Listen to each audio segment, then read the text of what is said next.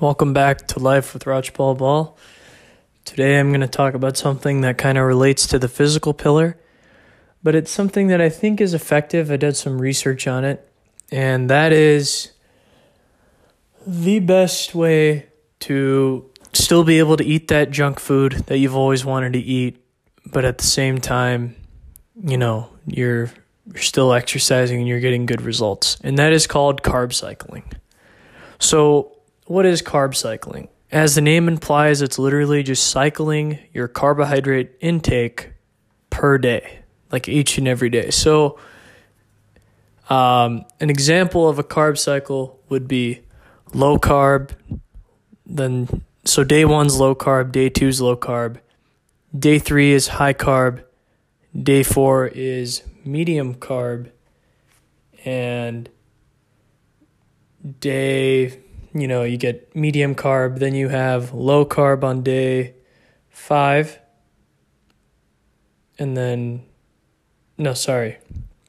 carb on day 6, and then high carb on day 7. So it's low carb, high carb, moderate carb, low carb, high carb.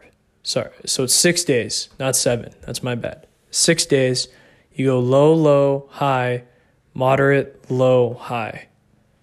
Right? So you never want to have high back-to-back days, and you want to have low, like back-to-back days if possible. And as the name implies, so low carb might be like your carbohydrate intake is limited to just, veggies and fruits, or like you have rice with one meal. That might be more moderate carb with the rice.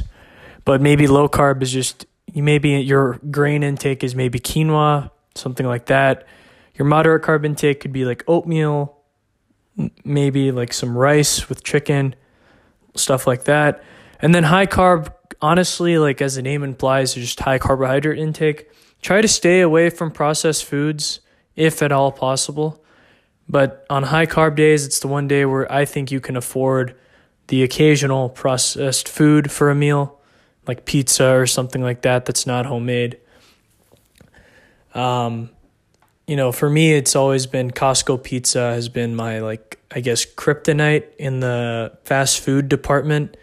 I can't say no to it. It's too good in my opinion. I know it's very greasy, very bad for me, but it's the one, everyone has that one fast food or that one thing, like that one unhealthy food. For me, it's that is like my kryptonite. But this kind of allows you to afford it.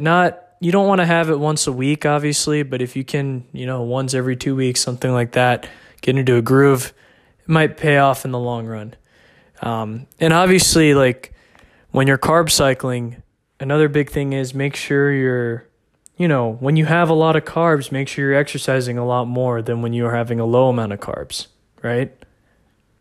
Make sure that's kind of make sure that's how you're doing it. And let's say you have like a similar exercise routine each and every day that kind of, it's very intense, gets you sweating, gets your blood flowing, heart pumping, you feel like you've burned a lot of fat, you feel really good. And let's say you do it every day, which some people during quarantine are. Then on low carb days, you eat the same amount of calories, just not carbohydrates, if that makes sense. So like your caloric intake stays the same, but you just change your carbohydrate intake. So on low carb days, you'd eat more fatty things like maybe avocado, stuff like that. You'd eat more fatty foods like fish, omega-3s, stuff like that. But on high carb days, you would have like pasta, pizza, the stereotypical carbs. And notice how I'm not mentioning dessert, because ideally you shouldn't be having dessert. Like that's only for special occasions, as I've mentioned in other previous podcast episodes. So just keep that in mind as well.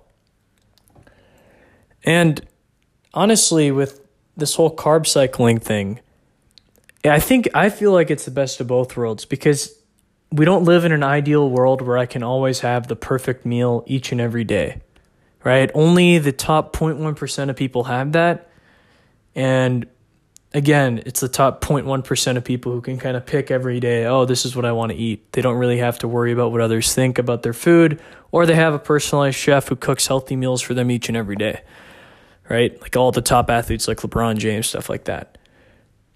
Carb cycling is meant, it accommodates for the fact that, you can't always pick your meal. You can't always pick what you eat. Sometimes you have to let someone else pick, and maybe they want something unhealthy. Well, you can afford it. Just make sure it's not consistent.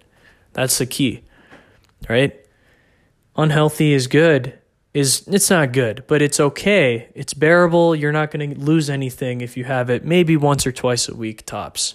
But outside of that, and when I mean once or twice a week, I'm not talking days, I'm just talking meals. So on the high carb day, you could have one unhealthy meal. And again, there's only 2 high carb days a week, right? So you're really only having 2 questionably healthy meals a week. And think about it. Let's say you have 3 meals a week, or maybe even 2 meals a week. I probably have a big lunch and a big dinner during quarantine. So for me, I have 14 meals. If 1/7 of my meals are high carb, that's not bad, right? Now, if you have 3 meals a week, then you're talking, okay, so now it's even better, right? If you're one of those who wakes up for breakfast or you like breakfast, you have, 18 out of 21 meals. So actually it's the same ratio. It'd be 6/7 both ways. So you'd have the same both ways. So either 2 meals or 3 meals, it doesn't matter, right? But you'd have 6/7 of your meals be, healthy, lower carb, right? You're taking care of your body. You're being cautious of what you put in, because again, a lot of this workout and your physical pillar, a lot of it's mental.